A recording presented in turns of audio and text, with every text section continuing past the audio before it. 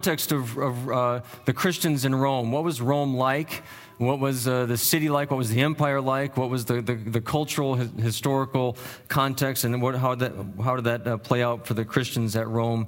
That'll probably come up again later on throughout the series as well. And then the purposes of Romans. Why did Paul write the book of Romans? And I'm going to try to weave some of those purposes into the message this morning, so hopefully that will come through fairly clearly. So that's what I was going to do. What I'm doing instead is focusing on what does Paul say about the gospel in these opening verses, and that in itself, I think, will provide a good second introduction to the series on Romans. So Romans 1, verses 1 through 7. Like I said, next week I'm going to be gone. Ben has graciously agreed to jump right in to Romans, and so he's going to pick up where I leave off, and I'm really thankful for that, and we pray for God's blessing on him as he continues the series of Romans next week. Let's bow together as we prepare for the reading of God's word this morning. Lord God, it is so good to be in your house to worship as we ponder the magnificence and the glory of Christ and the goal of you, Lord God, and your glory exalted among all the nations. I pray now, Lord, that as we turn our attention to your word, that you would speak to us this morning in just the way that you know that we need to hear, in a way that is faithful to this text that we are going to look at this morning.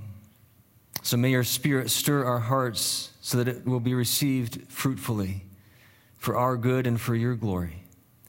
In Jesus' name we pray. Amen. If you're able, I invite you to stand for the reading of God's word.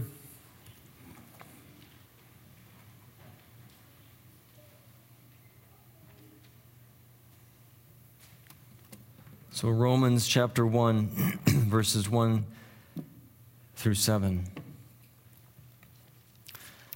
Paul, a servant of Christ Jesus, called to be an apostle and set apart for the gospel of God. We looked at that verse last week, so we're not going to touch on that this morning. But set apart for the gospel of God, the gospel that he promised beforehand through his prophets in the Holy Scriptures, regarding his Son, who as to his earthly life was a descendant of David, and who through the Spirit of holiness was appointed the Son of God in power by his resurrection from the dead, Jesus Christ our Lord. Through him we received grace and apostleship to call all the Gentiles to the obedience that comes from faith for his name's sake. And you also are among those Gentiles who are called to belong to Jesus Christ. To all in Rome who are loved by God and called to be his holy people, grace and peace to you from God our Father and from the Lord Jesus Christ. You may be seated.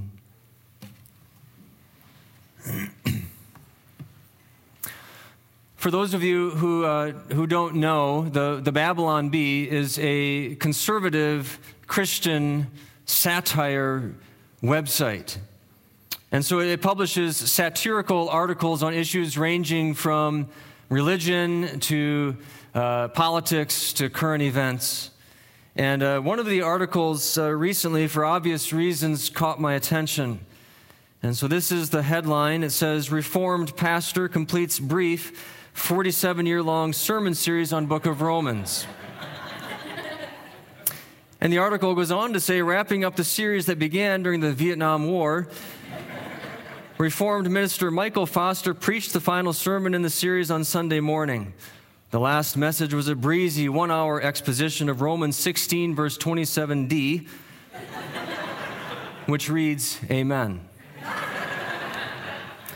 Foster's series had many highlights. Several elderly church members recalled being particularly fond of the 3 years he spent on Romans 3 during the Reagan administration. There's a lot to unpack there in Romans, the pastor told reporters, but you can't take too long or you start to lose people's interest. Most churchgoers can only hang in there for 4 or 5 decades before they start to check out.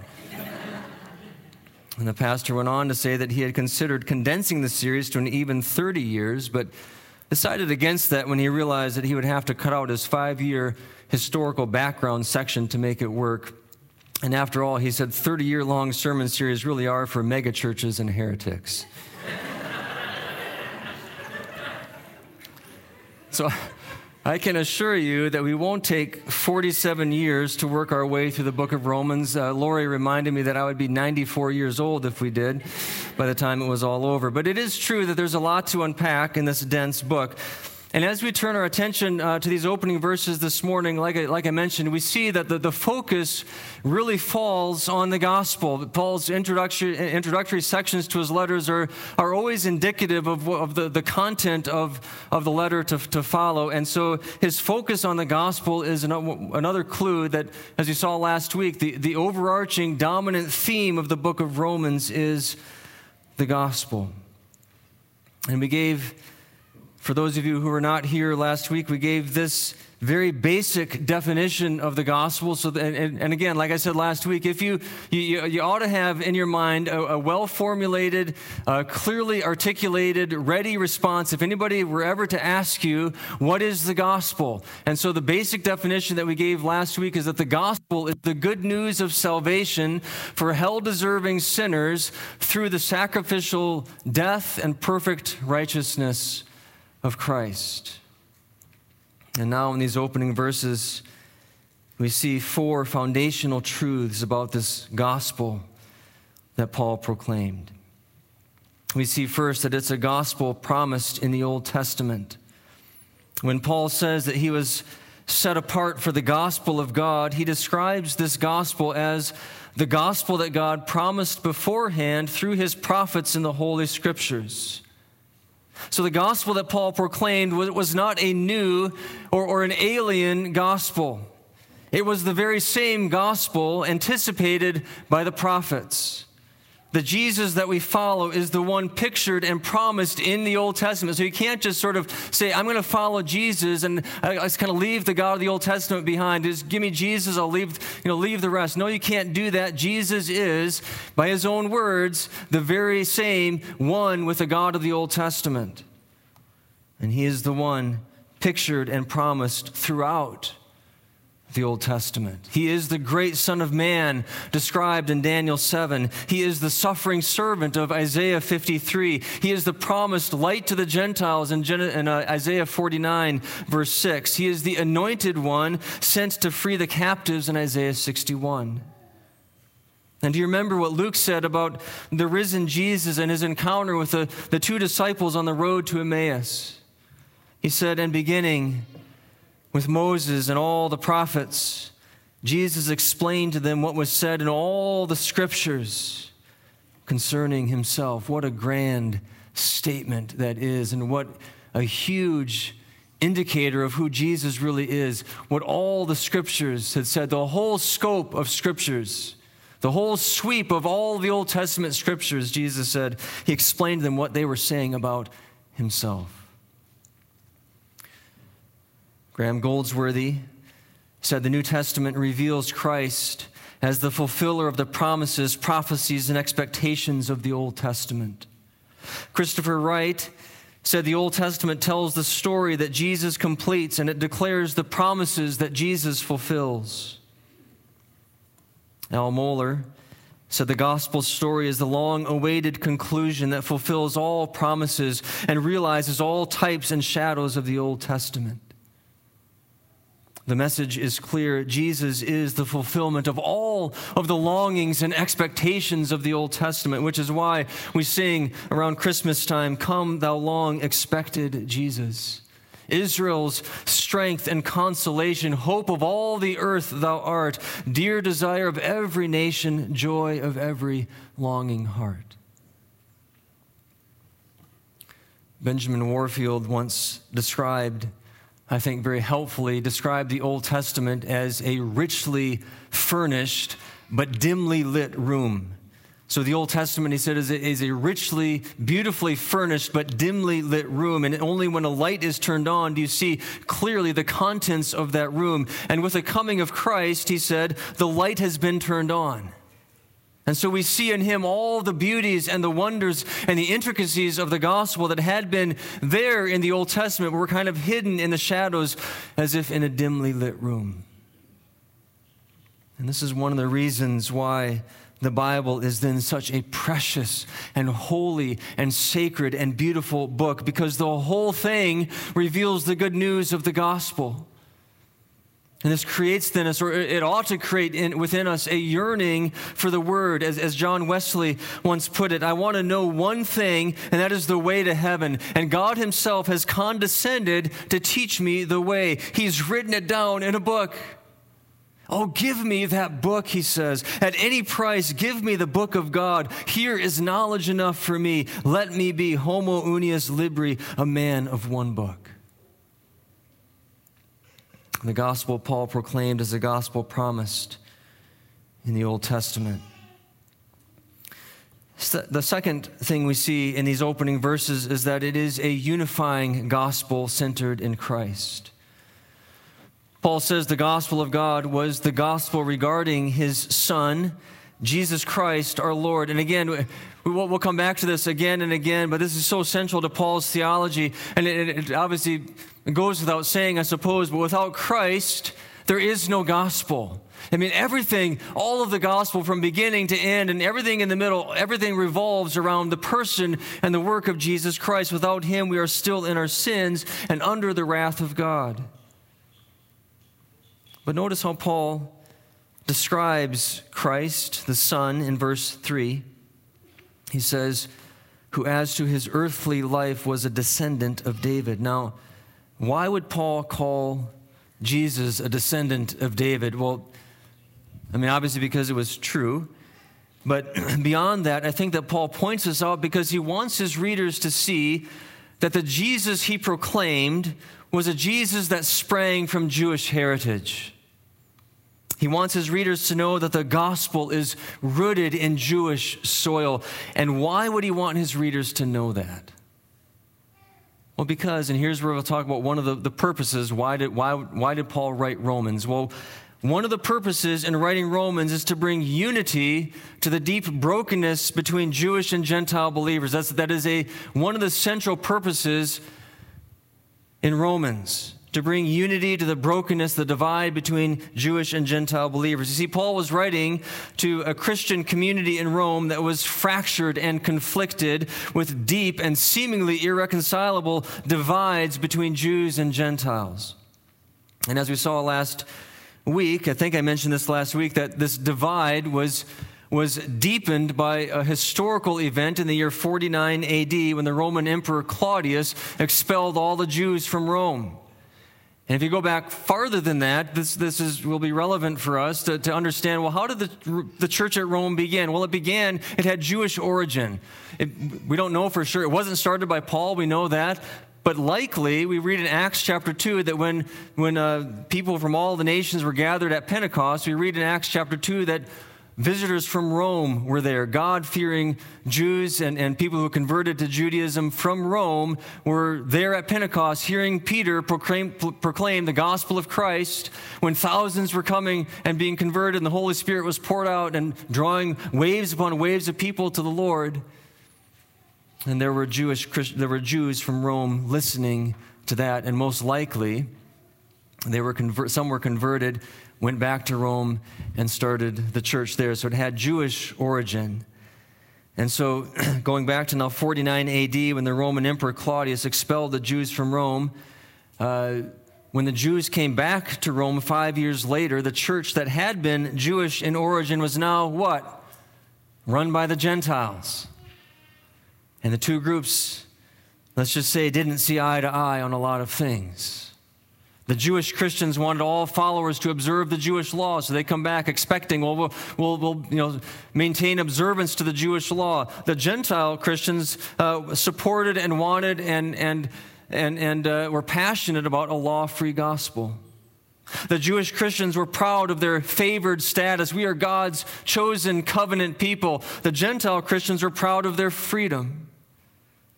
And so Paul saw these deep fractures and frictions and tensions and hostilities and divides, and he wanted to pour oil on these troubled waters and bring the two groups to unity. And so throughout the letter, We see Paul sort of building these bridges of unity in Christ between Jews and Gentiles, and that's what we see in these opening verses. Paul is showing that the gospel that is drawing Gentiles to salvation is the very gospel that is centered in Jesus, who is a Jewish descendant of David. It is only in Christ that Jews and Gentiles can come together as the one family of God.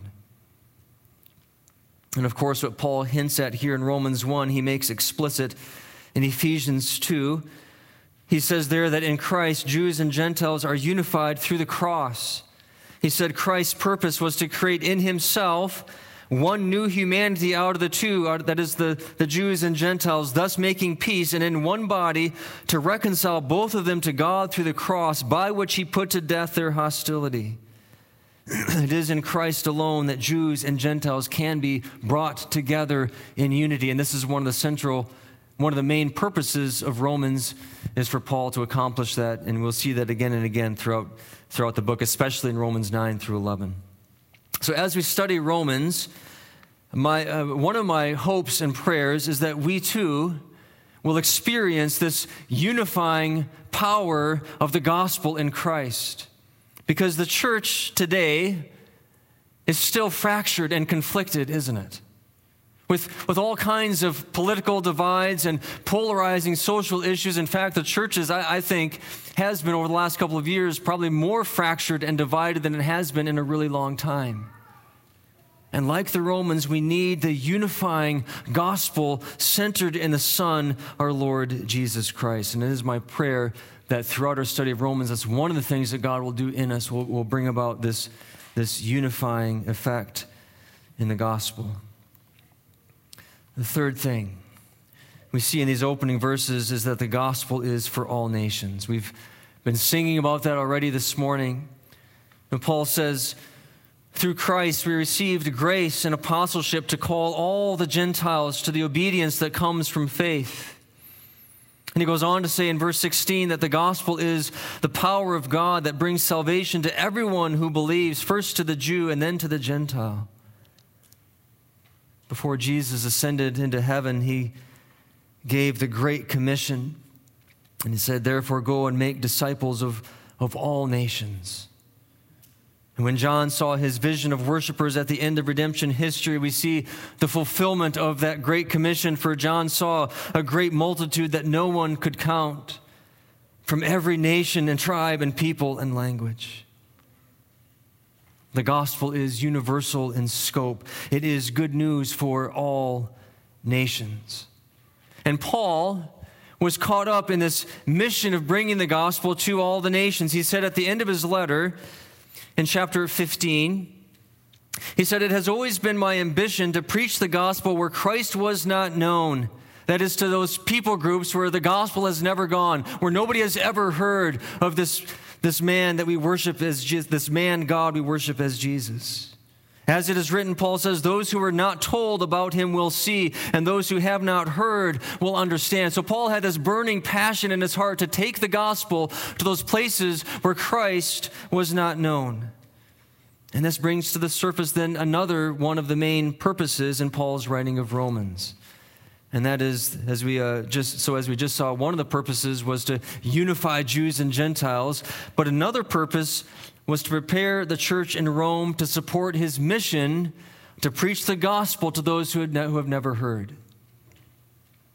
If you remember from last time, we said that Paul wrote Romans during his 3-month stay in Corinth. And so on this map, if you can't see, I'm not sure how well you can see, but there are 4 red stars with 4 white corresponding white boxes, and all of those are significant locations for Paul in relation to Romans. At the far right, you have Jerusalem, and then moving over to the left, you have Corinth, and then the next one over to the left is Rome, and then the farthest one at the far left is Spain.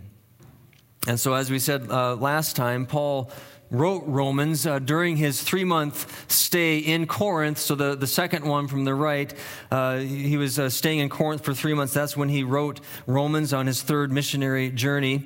And at this point in his ministry, Paul said that he had fully proclaimed the gospel in the east. That's what Paul says at the end of Romans in chapter 16. He says he had fully proclaimed the gospel in the east. And so that circle on the right, Paul had been there. He'd gone all throughout that region multiple times, planting churches, sharing the good news of Jesus, and the church is growing, followers are spreading. And so all throughout that region, Paul says he had sufficiently proclaimed the gospel.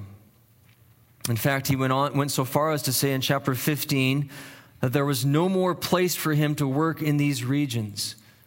Well, what did he mean by that? I mean, there was obviously a lot of work to be done, because we know that from his letters to those churches in those regions. There's a lot of conflicts. There's a lot of issues that he addressed. So there was work to be done. But what Paul meant by that was that he had sufficiently spread the gospel to these nations in the east. So there was, in that sense, there was no more work to be done. The gospel has been proclaimed. This is now a reached people group in a reached region. And now his heart was calling him west, to the unreached people of Spain. You see, Paul knew the great commission that Jesus had given to make disciples of all nations, and the Spirit was prompting his heart to live in obedience to that command, to preach the gospel to those who had never heard, to bring the gospel where Christ was not known. The gospel message had been proclaimed in the east, the circle on the right, but there were unreached people groups to the west, the circle on the left. Christ was not known there. There was no gospel. There was no hint, no word, no understanding at all of who this Jesus is. And Rome, as you can see on the map, is strategically located right in between. You see, it was Paul's hope to use Rome as a base of operations for his gospel mission to Spain. And in order to do that, he needed the support of the church in Rome. And this is why the letter to the Romans is such a thorough presentation of his gospel and his doctrine. He's kind of like a mission. Well, he is. He's a missionary trying to raise support from a local church for his missionary work. He wants to lay out his gospel mission in the most thorough and compelling way to get them on board so that the gospel can spread to all the nations. That is a significant and a major purpose in his writing of Romans. And there is, of course, a lesson in here for us as well, isn't there? The mission that so captured Paul's heart is a mission that still stands. Like Paul, we are called to bring the gospel to all nations. That is very clearly the commission that we are given. It's not just for some select few. It is Jesus commissions believers, commissions the church to make disciples of all nations. To be a disciple of Jesus is to be a disciple maker. We are to bring the good news of Jesus to those who have never heard. As David Platt recently said in the Together for the Gospel conference, he said, the Great Commission is not a general command to make as many disciples as possible.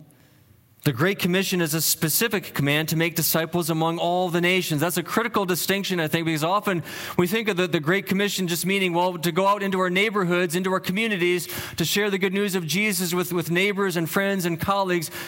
Absolutely do that. We're called to do that. That's a great thing to do, but that's not really at the heart of the Great Commission. Because the people in our neighborhoods and communities, they are a reached group. They are people who have been exposed, most likely been exposed to the gospel. And so the Great Commission, at the heart of the Great Commission, is this specific command to make disciples among all the nations, to go to those places where Christ is not known. And therefore, as David Platt concludes, if we are not living and dying to make disciples of all nations, then we are disobeying the Great Commission and disregarding the goal of God. That is a strong statement. And it doesn't mean, we need to put this caveat in there, it doesn't mean that we all have to pack up and move to Spain-like places in the world, that if we're not, in an unreached people group region, that we're being disobedient to the commission, the Great Commission. It doesn't mean that. But it does mean that we are all called and commissioned by God to live and work and to give and to pray with zeal, to see disciples made and churches multiplied and the glory of God exalted among all the nations. It does mean that. If we are not living toward this end and leading our families toward this end and leading our churches toward this end, then we are disobeying the Great Commission and disregarding the goal of God. The gospel is good news for all the nations. Finally, the gospel is a gospel of obedience that comes from faith. Paul says, through Christ we received grace and apostleship to call all the Gentiles to the obedience that comes from faith for his name's sake. So the good news of salvation for hell-deserving sinners is not like a closed container. It's not something that we just merely receive and enjoy. It's more like a funnel. It's meant to flow through us in a lifetime of obedience. Or to put it another way, it is not possible to accept Christ as Savior without surrendering to him as your Lord. You see, a proper understanding of the gospel takes seriously the problem of sin as disobedience. Disobedience and rebellion against God. That's what sin is, lawlessness, disobedience, disobeying, rebelling against God.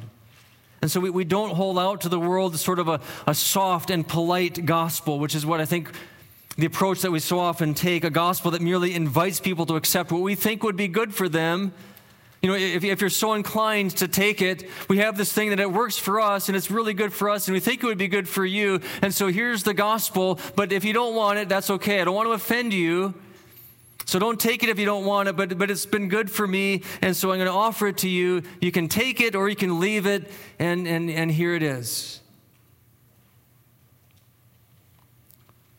That's not the gospel.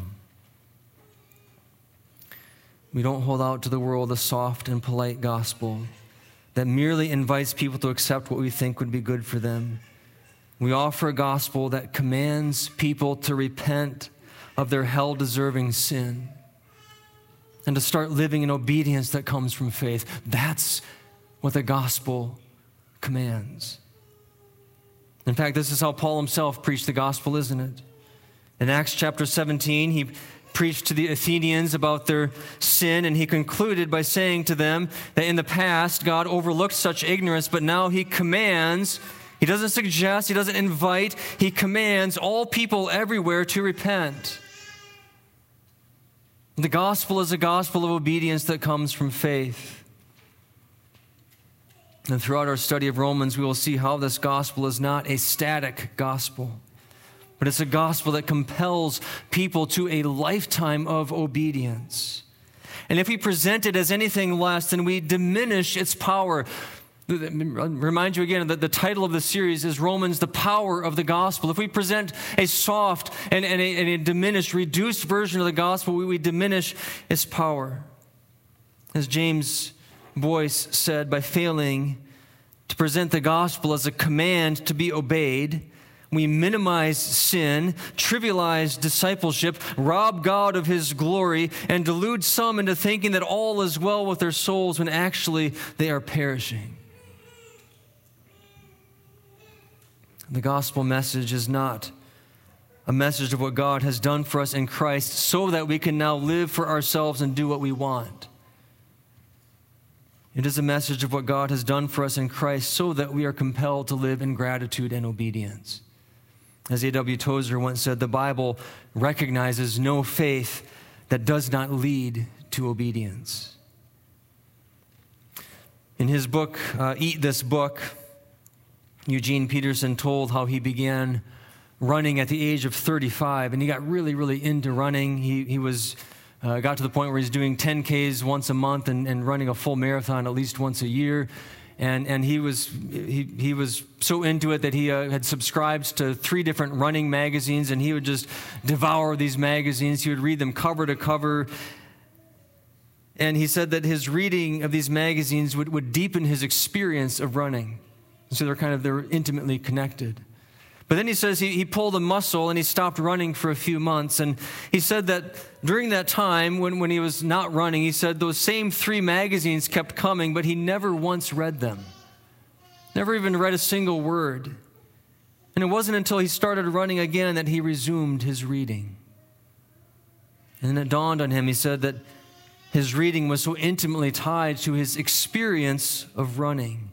So that if he wasn't running, then reading just kind of felt empty and flat, and there was really no motivation to read at all. And he went on to say that it's the same thing with our reading of Scripture. That if we're not living in active response to what we read, then our reading is just empty and flat, and we eventually stop reading altogether because it just doesn't hold our interest anymore.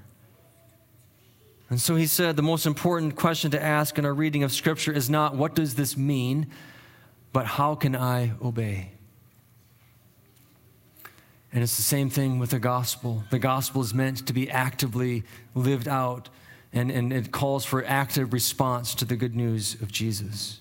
Those two are so intimately connected that if we're not doing the one, the gospel itself is going to become flat and meaningless, and we'll have no real motivation to embrace its beauty and its wonder.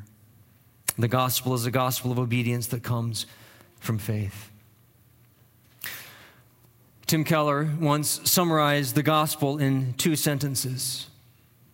Number 1, you are more sinful than you ever dared to believe. And number 2, you are more loved than you ever dared to hope. We see both of these truths in the cross of Christ. And our study of Romans will take us there again and again and again.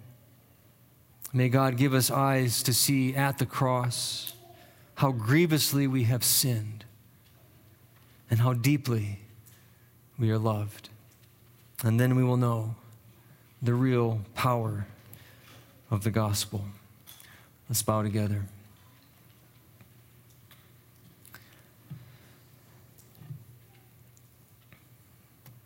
Lord God, as we come before your throne this morning in a time of silent prayer and response, I pray that you would speak to our hearts the beauties and the wonders as we contemplate these 4 foundational truths about the gospel.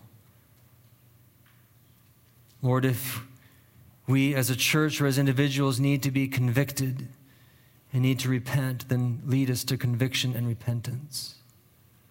If we have failed to embrace the real meaning and the zeal for the Great Commission to make disciples among all the nations, if we have not embraced the gospel as a gospel that calls for an obedience that comes from faith,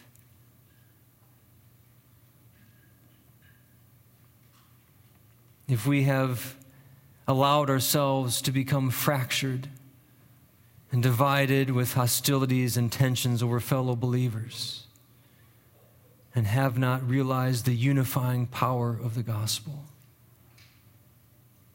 oh Lord, bring to our hearts and minds those things this morning, and hear our silent prayers of confession as we bring them before your throne.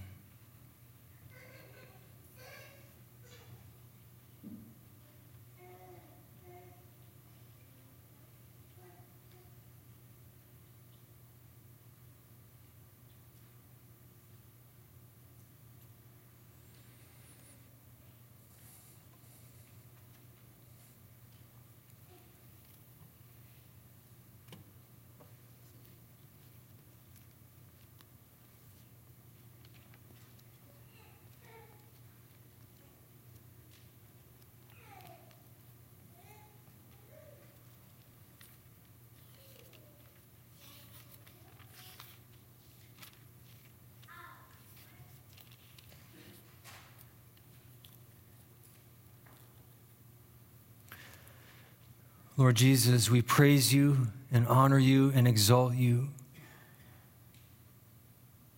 as the one in whom there is salvation for all the nations, for every tribe and language and people and nation. We exalt you, O Lord, as Lord of the universe. For God exalted you to the highest place and gave you the name that is above every name, that at the name of Jesus every knee should bow, in heaven and on earth and under the earth, and every tongue acknowledge that Jesus Christ is Lord, to the glory of God the Father. Oh Lord, we honor you as Lord this morning. May we live out in obedience and faith the wonder and beauty of the gospel. In Jesus' name we pray. Amen.